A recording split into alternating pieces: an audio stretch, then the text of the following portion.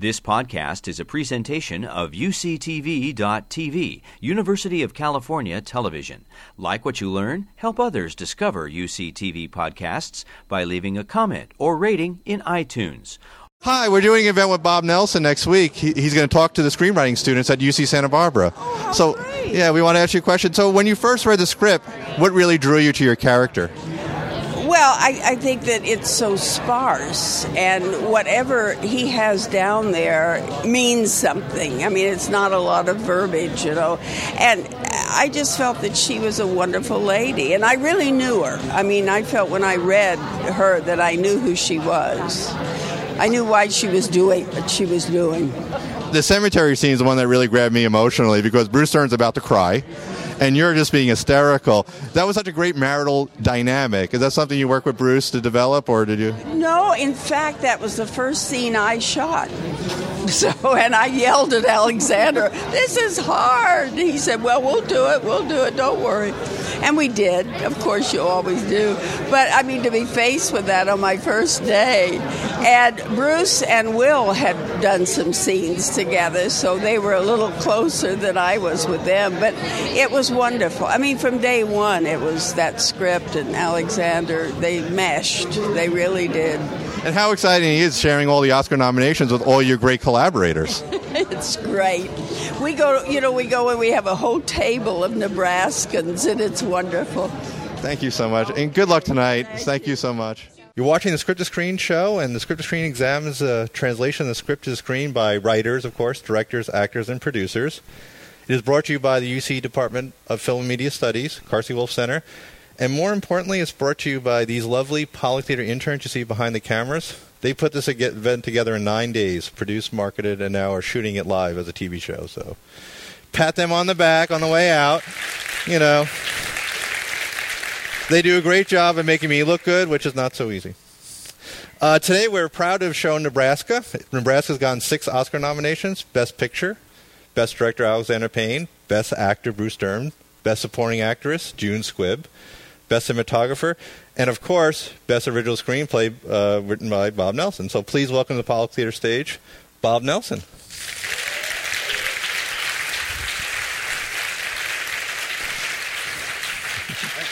Yeah. Thanks. We have so much to talk about this wonderfully textured film. I'm so excited that you joined us. But the obvious first question to me was, the drive to L.A. to Santa Barbara is about 120 miles. How long did it take you? Well, if I hadn't got lost in Oxnard for a little bit, probably could have done the hour and a half. But I wanted to see some of the scenery up there and some of the dead ends. Hour and a half. Just to let you know, I can do it in 20 minutes. I'm sure you can. So we talked to you at the Writers Guild last week, and you mentioned you began writing the script in 2002. What inspired you first to write this script? Unemployment, desperation, and fear was what first started it. I don't know how many of you probably grew up with Bill Nye the Science Guy, right? Well, I started on a Seattle show in the 90s with Bill Nye, and that's how he wound up getting his own PBS show. And the show I was on with him, Almost Live, ended towards the end of the century. And so I was out of work, and I was getting ready to come down to Los Angeles. And I had friends in the TV business, but none in movies. But a friend in TV said, besides writing a Simpsons and Everybody Loves Raymond, they really like to read film scripts now, just to see how you deal with story and character, even if you're trying to get a TV job. And I thought, well, that's a good idea because it'll be a reading sample, and I'll also have some low-budget film script that I can shop around as well. So fortunately or unfortunately, however you look at it now, this was the only idea I had for a movie.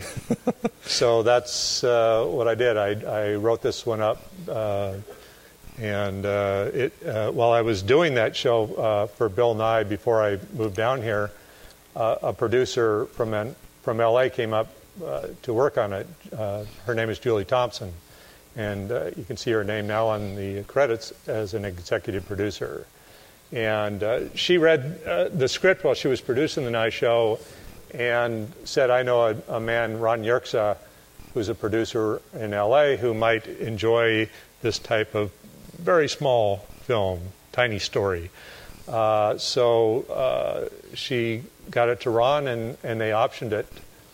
And that's how it happened. I mean, in between there somewhere, I guess I wrote it. It's hard to remember. It's been so long. But it was a little struggle for me to write because I'd never written anything more than 5 minutes before, writing sketches. And even a lot of those sagged in the middle. So the thought of trying to write an hour and 45-minute story was very daunting, and it took me quite a while. So why the location Nebraska? Hawaii's warmer. There are other places that you could...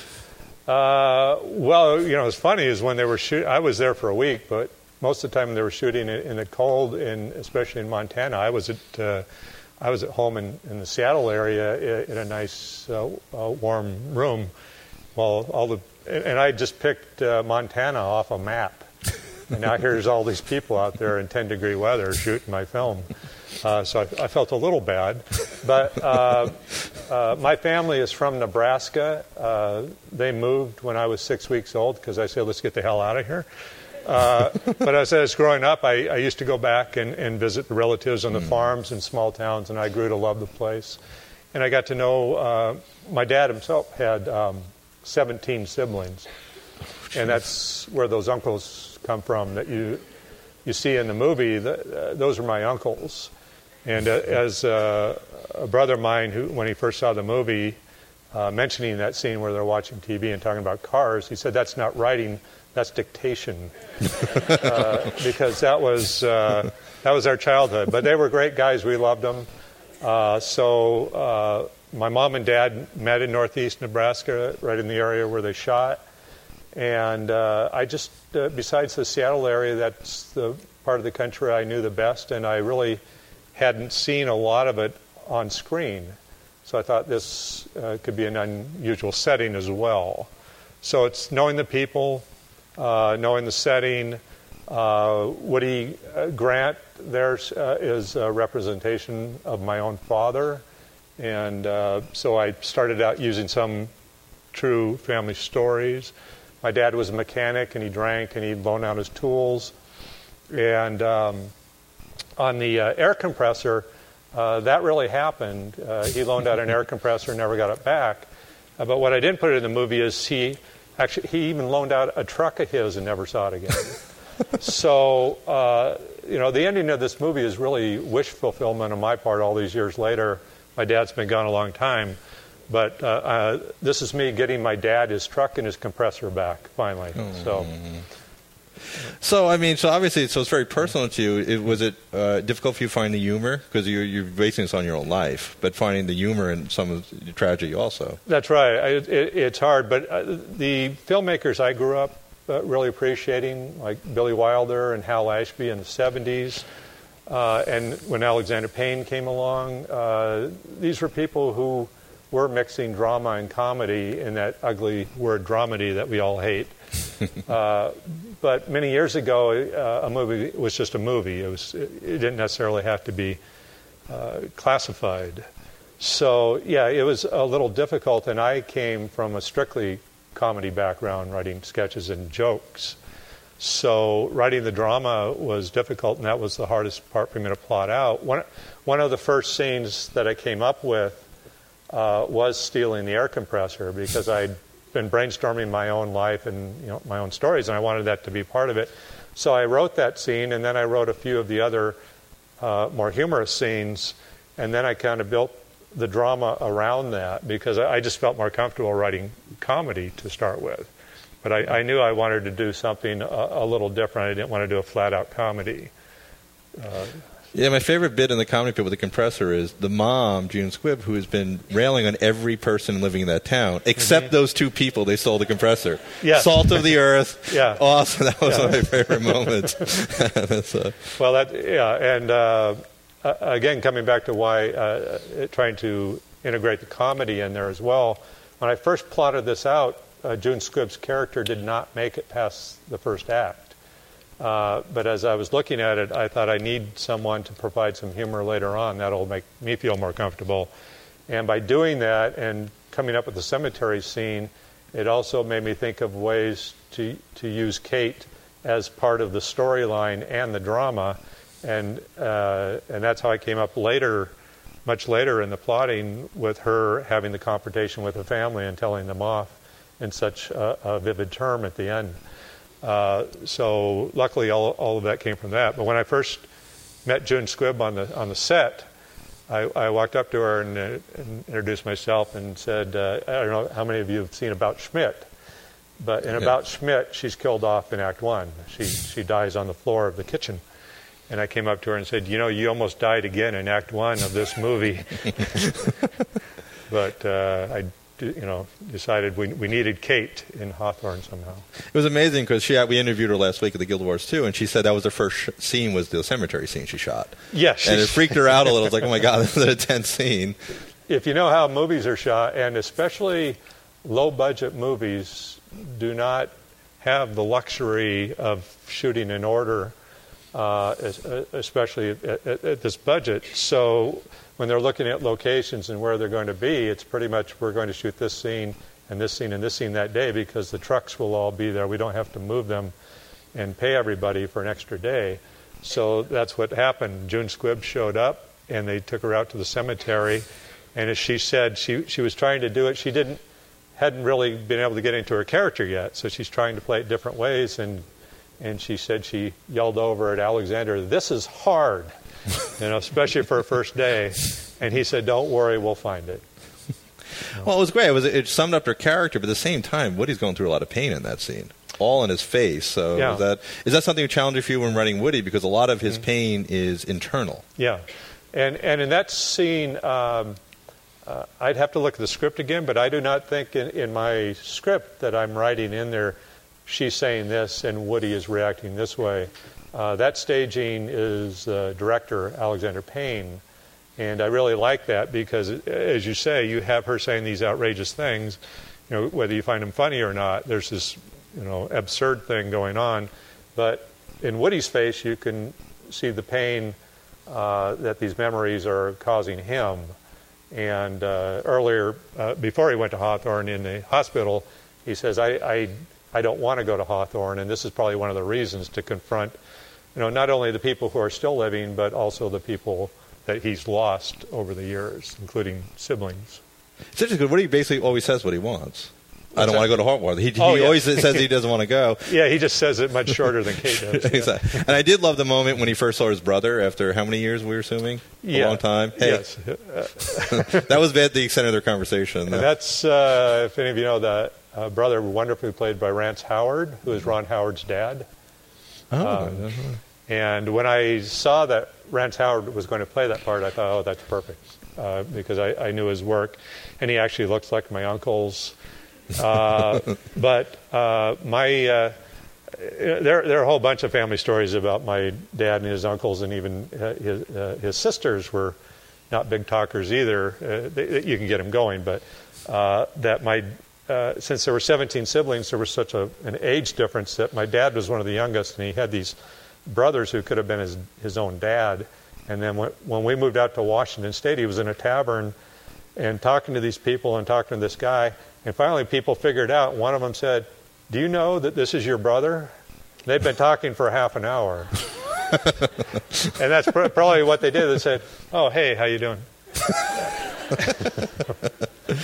So you touched on it. So Davy is a little like you, then David? That's where it started. I mean, things change as you write the script and you try and incorporate different things. And then when you have someone like Will Forte, doing such a great job making the character himself his own, and Alexander Payne directing. But the basic thought was going back to when I was a teenager and these things were happening to my dad. And how do you deal with someone who has an addiction? Some days you feel frustrated and not so generous, and other days you just try and do the best you can by them. And in this sense, with David, trying to give his dad some dignity. So in a way, David and Ross, as brothers, almost are, there's two sides of the same coin. They could have just as easily been one character who just kept waffling back and forth on how he wanted to treat his dad. But I like the idea of bringing a brother into it, and also that Ross could come in later as well as Kate to help push the story along. And it was also a great fist fight between the cousins and Ross. Yeah, I didn't imagine it. I didn't imagine it that way, but I loved it when I saw the dailies that it's these two guys. You want to go? You want to go? Yeah, and then it's a slap fight, of course. I mean, Ross, he's on TV. He doesn't want to get hit, but what's the other cousin doing? He's just a coward, I guess. So obviously, like, it's interesting when David learns about his father.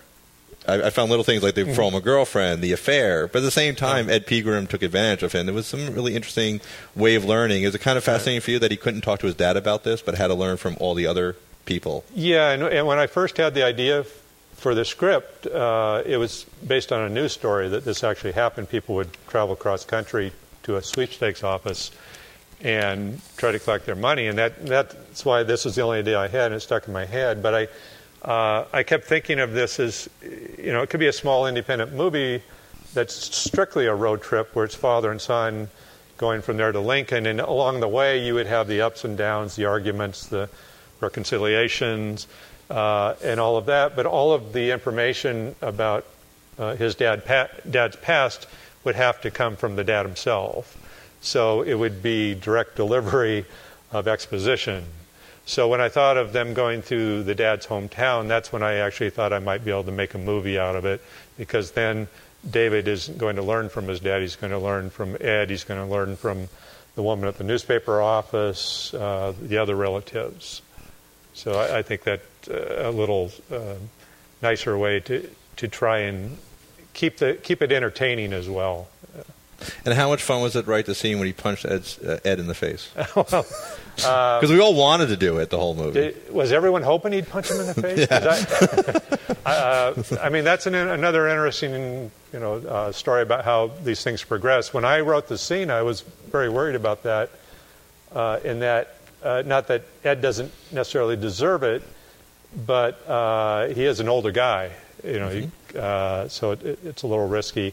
So in my version, when David walks up to him, he's there and it's like he wants to punch him, and then he maybe makes a motion like he's like to brush him off, and Ed sees that as a punch coming.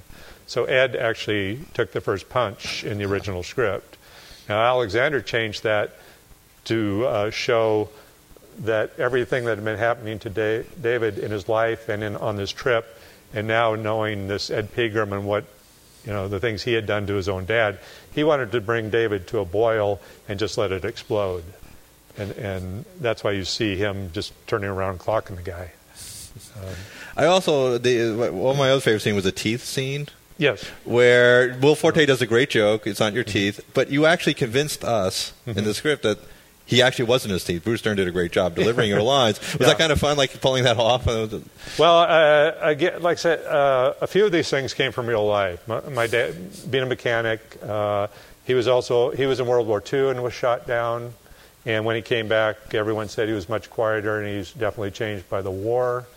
But another true scene is actually losing the teeth by the railroad tracks. And my wife is here again, and I always have to point this out when she's in the audience. There she is, right over there. And she's a little pissed about that scene because my wife and I had gone over to my dad's house one day, and we were talking, and all of a sudden he did say, "Where are my teeth?" And we started looking around, and then he said, "Well, maybe they are by the tracks because I fell down there last night coming back from the tavern." So the three of us went over there, and we looked for the teeth, and Valerie was actually the one who found them, and she is so pissed because I wrote her out of the movie. So sorry about that, but it would have just been weird to have some strange woman walk by and find them at that point. Things like that really did happen. Now the exchange, I did not tease my dad that these weren't his teeth. That was added for the script. And of course, the scene we're all dreading in the movie is what will happen when he actually finds out it's a scam. Mm-hmm. How did you approach that scene? Because that's really the climax. It's just kind of, were you really concerned? How was the balance on that? Well, I felt the one drawback I had when I first started writing the script is that the endings seemed like there was no way out. There was no good way out, some great way out when I was first starting to write. I felt he could not win, but he also couldn't walk in there and the woman looks up and says, "I'm sorry, you lost," and then we fade to black. So those two options are out. In my original script, what happened is David, when they say he's lost, David finally gets up the gumption because he's been kind of a laid-back guy his whole life, not challenging people. He has to talk to the manager, and I had a big climactic scene where he has a big showdown with a guy and tries to scare him into a lawsuit, and the guy finally says, "Okay, I'll give you the truck." And so they get the truck, and then they go out, and David buys the air compressor. Well, it was Alexander's idea when we sat down and he gave me notes, and I did my first rewrite, that David would be the one to sacrifice his car to get his dad the truck, which I thought was a better ending. Now, when I was writing the script, I thought I would have to have some big fireworks at the end, because that's what's expected even on independent movies. So I wouldn't have even thought that I'd have the luxury of having that low a key of an ending to a movie. So I'm glad when you have someone like Alexander get on board and they can protect the script and they can say, no, we don't need to have something like that. This might be more believable. And the other thing Alexander did at the end, he did a rewrite before shooting. I had David pulling over in the truck on a rural road and letting Woody drive. And when they get back to town, Woody sits in the passenger seat, and David drives through town, and you see Ed Pegram come out, you see Angela McEwen and the newspaper woman come out, but Woody's sitting there kind of like the king with his hat on and in all of his glory. Well, Alexander combined those two scenes, so when they get to town, and now you have Woody driving the truck. And when I saw his rewrite, he passed it back to me for notes, and I saw that ending. I thought, that's perfect. That's great. I wish I'd thought of that. So let's talk a little about Alexander Payne. So it must have been great collaborating with somebody who does understand screenwriting. He's a director, but gets it both ways. Yeah, he knows a little bit about it. He does a little, you know. Didn't he write dabbled. a few? Dabbled? What's that? He wrote a few scripts or something? Yeah. Like Election, About Schmidt, Sideways, Descendants. Yeah. The terrific writer. So the choice for black and white, it was interesting in what you felt about that. That was all up to Alexander, and I was great with it. I was a little worried about what it would do to box office, but on the other hand, I thought it would have a timeless feel. It looked like the classic movies that I grew up loving. And so artistically, I was really happy about that.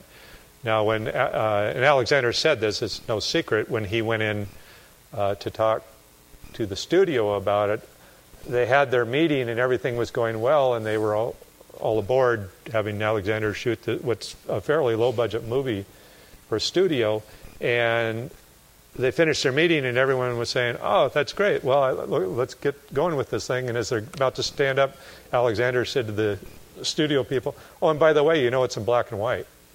And then everybody sat down again. And they continued the discussion. And what happened is Alexander had to bring his budget down $2 or $3 million to get it in line with what they thought would work for them releasing a movie in black and white. Let's see. So how did the transition? Because if you wrote in 2002, it's 2014. Yeah. So with other directors attached to it, where they're trying to? No. Right after Julie got the script to Ron Yerxa, they optioned it, and within a month or two, they'd sent it to Alexander because they'd worked with him on Election. They produced that movie with him. And they said, "Do you want to executive produce this?" Which would mean maybe trying to help us find the money. And we were thinking in terms of a $2 million movie at that time. And they also said, maybe you know a Midwest director, someone up and coming who would relate to this material. Well, he did shock us all when he called them and said, "I would like to direct it, but it won't be right away, and it won't be for $2 million. The original budget was $16 million, and we brought it down to $13 for black and white. The other thing he told us at the time is, I'm about to go out and shoot a movie called Sideways, and I will not shoot Nebraska after that because I'm tired of shooting in cars. Because when you're the director, you have to sit in a car or truck or what behind it. You usually can't be in the car with the actors, and it's very frustrating, especially for someone like Alexander. He works right there with the actors. So he said it will be the movie, after Sideways. And he kept to his word, but no one knew it would take him 10 years to get there, because it was 7 years before he made The Descendants after Sideways. And that wasn't by plan. He tried to get a couple of other projects going in that time. He even wrote another original of his own, but it was just cost too much money to get produced. So he came back, and his production company had the option on Descendants, and the director for that dropped out. And all of a sudden, Alexander stepped in to direct The Descendants at the last minute. But as soon as Descendants was finished, he called and said, "Okay, I'm going to do Nebraska." And he got geared up, and he spent a year or two scouting locations and auditioning actors. Wow. And so how gratifying is for you, 2 of your actors got nominations of your characters? It's great. I mean, like I say, when I sat down to write this, I was just trying to get a job. I thought, if I'm lucky, it'll be a $1 or $2 million independent movie. And there was no thought in my head of me writing something that would get me nominated. But I also wasn't even thinking in terms of that the actors would. I just didn't think the movie could possibly be big enough to get into that realm. When I first talked to Ron and Albert about it before Alexander was attached, and they said, well, maybe we can get $2 million for this. There was a hope at that time that the Independent Spirit Awards might be in our future, lower budget movies. Oh. Well, I mean, June Squibb was terrific. Mm-hmm. I mean, I noticed there was some allergy attacks in the audience during the scene where she kissed Woody in the forehead. I call it allergy, but some people call it crying. Oh. Is that, how did that scene come about for you, or is that kind of... That was very nice. I mean, once I decided that Kate had to join him on the trip, I wanted to try and add some dimension to her character and have her stop yelling the whole time and to show a softer side, and that she, there did need to be a scene between the two of them, even if one of them's unconscious, to show that there's this connection and a reason they've been together all those years. And also by giving David some of that background over the years, he could see that they were young once. There's this thing, a lot of us think our parents were born the same day we were, and we don't realize how randy they were, running around being crazy and doing this type of thing. And so David had got an inkling that once upon a time they were this young couple. So let's talk a little about the Oscar season for you. Yeah. So how has that been, with all the praise and the awards and traveling all over the place? Well, I had no idea, really. I didn't have any idea exactly what when I went out to try and sell the movie, I was out there for a few weeks. But I really had no idea what happens once you get a nomination. It just so happened that I know there's this flu that's been going around California. It's a wicked one, and I caught it the day before the nominations. Oh. So the morning of the nominations, I was asleep. I told my wife, if I get in, come and shove me awake, because it's 5:30 in the morning they announce, and if I don't get in, let me sleep because I don't feel good. So I got the wake-up call, and after that, it was crazy. I mean, the emails and the phone calls, I could barely talk. I was coughing so much, and I was trying to do interviews, and that's how it started, and it's been pretty much like that for 3 weeks now. So I really didn't know it went on like that. I thought once the nomination was in, everybody relaxed, and and you're off to London next. And yes, the BAFTA awards are next week. It's the only one my wife cared about because she's an Anglophile. She said, if you get anything, get the BAFTA so we can go to London. Something about. Yeah. Well, I'm having fun, but let's open it up a little to the audience. You put a lot of yourself and a lot of your background into this one. Do you have another project in the works that you're writing right now? Well, another guy who came from our show in Seattle Almost Live is Joe McHale. He's on Community and The Soup. And he'd asked me to write a script for him, and I did that, and we took that out a few months ago. We got the Juno producers, Mr. Mudd is John Malkovich's company. So we're out as a package now for me to direct again on that one, and Joel to star. And that's about a Native American reservation that just built their first high school, and now they're fielding their first girls softball team. And that's comes from a real-life experience, a friend of mine. But this morning, I had my first meeting on another script that I wrote since then that we just took out last week, and we're talking to actors and financiers, which is, in a way, what you're saying. I'm going back into more of my own personal life. It's almost like a prequel to Nebraska, only with completely different characters and setting. But in this case, it's more like a 40-year-old father and his 10-year-old son. And if any of you have seen the old Italian movie Bicycle Thief, or Bicycle Thieves, it's also known as, father loses his bike and his son, the two of them go out for the weekend trying to find it because it's his means of transportation and employment. So this new one, right now it's called The Confirmation. And again, I went back into my past and some of the things that I remembered as a boy at 10, going through with my dad. And so we're just hitting the pavement with that one. What was the purpose of the girlfriend character at the beginning? The girlfriend, when I first wrote it, the point was to give David a reason to get out of town. So I was kind of creating his job. He's not happy at his job. His dad's driving him crazy with all this talk, and now he's just broke up with his girlfriend. So that was part of it. And in the original script, the girlfriend shows up with the mother, and she is there with them, and they're also their stories having a little bit of an arc on that end. Alexander decided that the girlfriend wasn't necessary towards the end, and what he did was he gave in my original script, David worked in a cubicle, and you didn't even know where he worked, and Ross was an insurance salesman, and there was no really sibling rivalry. Alexander created a situation with the brother, kind of a semi-celebrity in Billings on the air, so that there's a little bit of tension, even though the brothers get along and they're really good friends. But there's, David, feels like his life is falling apart, and Ross seems to be doing well.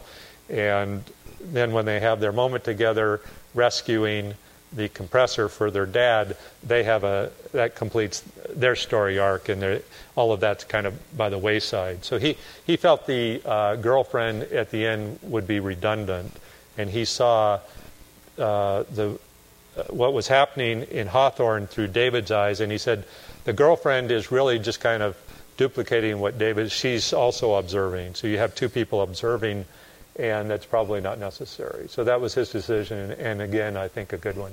I'm curious to find out how you are taking to, well, it's been a while now since you've written this for your first actual full-length screenplay, but going from the smaller, the jokes and the skits to the longer narrative. Do you have a preference either way, or do you do both? Do you switch back and forth, or are you kind of more into the full-length feature?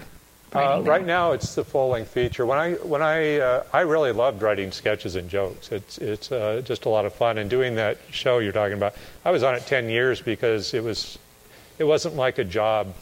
You could work 60 hours a week, and it was just fun. But when I did finally sit down to write Nebraska, as I was getting into it, and I finally broke the story and was writing it, it really was like a revelation to me. I thought, this is something that I really enjoy doing, and I was sorry it took so long. So most of you here are in college, right? Or 50-50 community. 50-50, and yeah. So I guess my advice to you here is, I wrote my first screenplay at 45. So my advice to you, don't wait till you're 45, and then do not necessarily find a director who's going to wait another 10 years to make it. So I really wish that I had started earlier. So when I optioned this, I was really hungry to write some more movie scripts, and that's why I had a really nice run doing assignments for the studios, in which you go in and they tell you what books or magazine articles or a foreign film that they want to adapt. And that was great for me, and it's great work, but most of those never get produced, so you're in what's called development hell. But on the other hand, I have a very hard time coming up with ideas that I think will make feature-length films. And Alexander Payne has asked this all the time, why don't you make more movies? And he said, I'll make a movie every year if I have a story I believe in. So that's what holds him back as well. So when we found out he was gearing up to shoot Nebraska, I told my agent I'm not going to take any more assignments for the next couple of years. I'm going to start writing originals again. And that's what I did, and that's why I just went out with the Joel McHale script, and then the new one we just started with this week. And I also had an idea for a TV pilot, and so we're going out with that next week. So I was trying to time it all to match Nebraska coming out, because I do love this format, and as much fun as sketch comedy writing is, there really is a gratification to tell a full story and to develop characters and to have it pay off. That's I'd love to have a chance to write a sketch here and there once in a while in the future, but this is what I really like doing now. Yeah. Now, your first script has been nominated for an Academy Award, and you've got some other projects, but you've had a long career before this in sketch comedy and stuff. Do you have specific goals for what you'd like to do next, beside more genres, people you'd like to work with, things you haven't done yet as a writer that you'd like to do? The other thing that happened, my agent became a manager, so he's my manager. So just recently I went around to the agencies and I signed with WME, and part of that's to give me some backing to do what I want to do, which is I want to just write the kind of movies that I want to see. I want to go back to the original reason that I wrote Nebraska. It was because this is the kind of movie I wanted to see.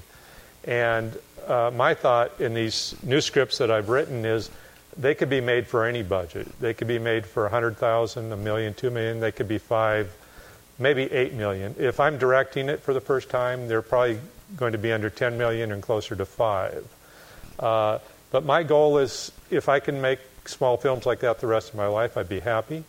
There are people doing it. Nicole Holofcener making her movies. Tom McCarthy making smaller movies.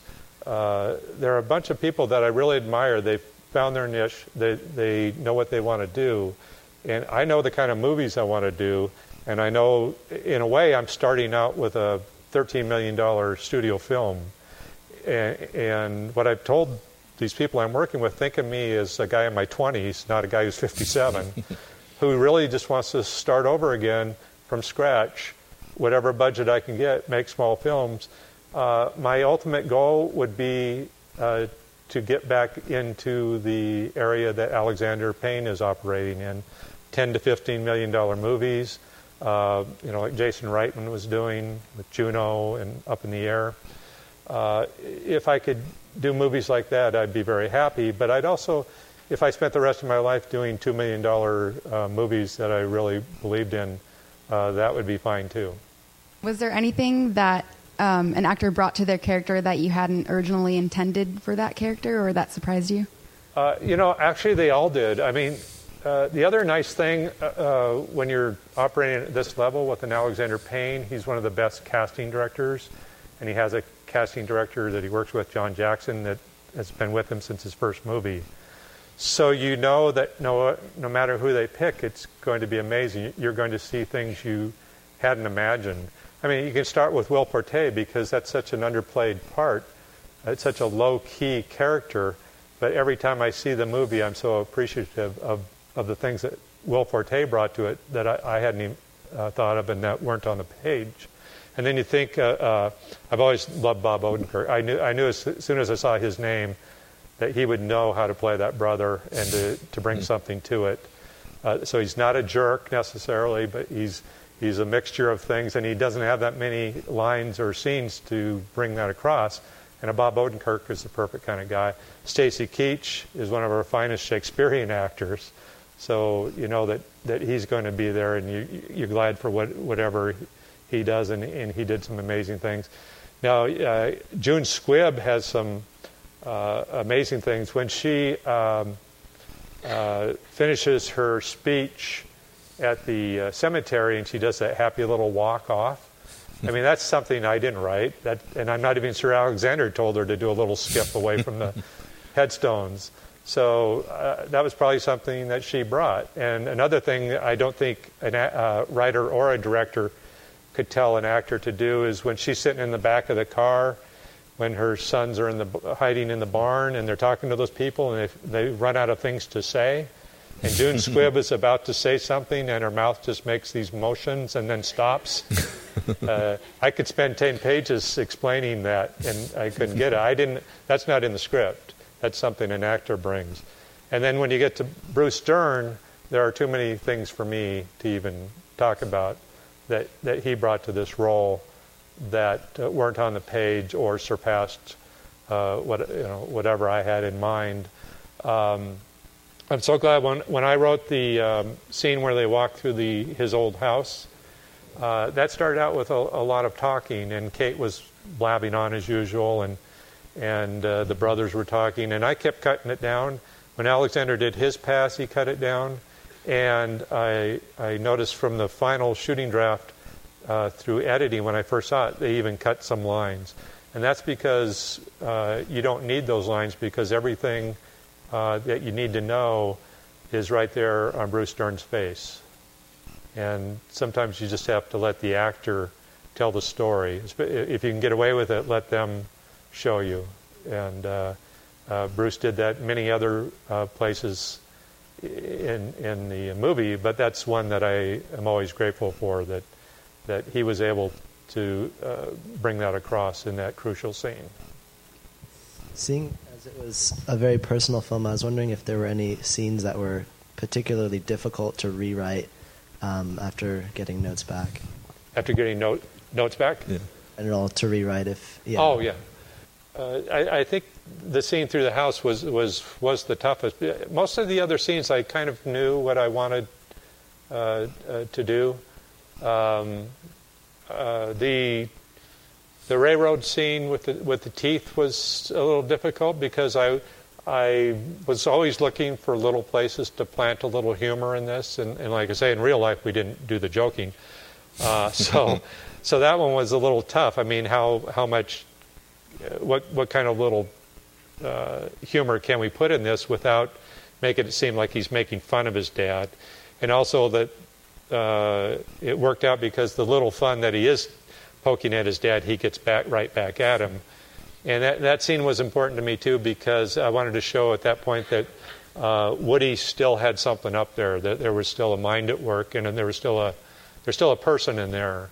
And by him kind of doing it right back to his son, I thought that was the way to get that across. To me, I just wanted in this whole setup to, even though Woody is based on my dad, he's not exactly like my dad. He's more curmudgeonly, so I have to explain that to people. I don't want them to think of my dad as going through his whole life like that. So it's always a balancing act for me to make sure that you saw Woody as a real person, that you understood that he was actually a very generous person who had been burned quite a bit in his life by that generosity. I wanted to know, before you knew that Bruce Dern was perfect for Woody Grant, did you, as you were writing it, have someone else in mind as you were writing? Because I know it's based on your dad, so sometimes it's hard to separate the personal from the art. Yeah. But did you have someone in mind that you thought? Well, I did. It wasn't necessarily with the intent that I'm going to get this actor to be in my movie, but as you say, sometimes you try to imagine people. And so part of it was my dad's voice, but also as far as the look, Robert Duvall looked a lot like my dad. So I thought of Robert Duvall, and there's a couple of reasons. Robert Duvall was also, if you've seen Tender Mercies, and I'm a big Horton Foote fan who wrote Tender Mercies, and another film that has a little bit of Nebraska in it, Trip to Bountiful.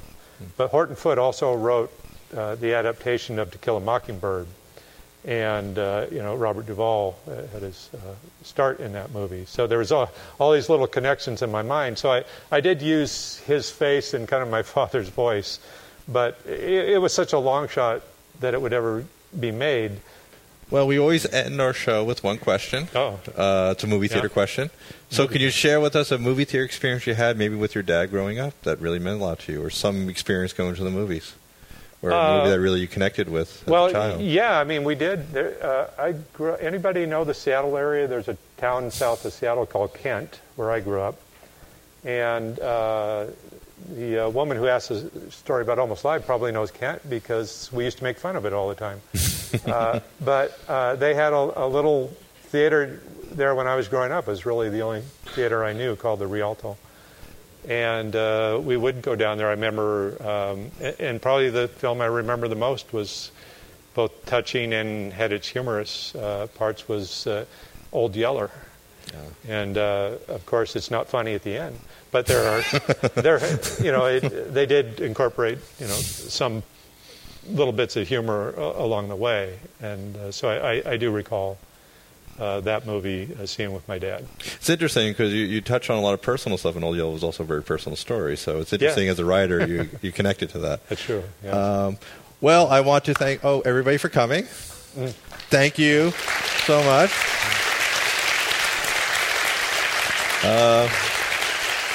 Thank you all from the internet who are watching us live, and especially Academy members. It's great that you were able to join us. Of course, thank the Apollo Theater interns. They're the ones. You can see them. They're awesome. And thank you, Paramount, for giving this movie in 9 days, helping us put this together. That's awesome. And thank you, everybody who made this wonderful movie. Cast and crew, everybody behind you can tell that everybody had a love for it. And even the cinematography, the sound, flawless cast and crew. And, of course, our awesome screenwriter, Paul Nelson. Thank you. Thank you, Matt. Thank you. You've been listening to a podcast by University of California Television. For more information about this program or UCTV, visit us online at uctv.tv.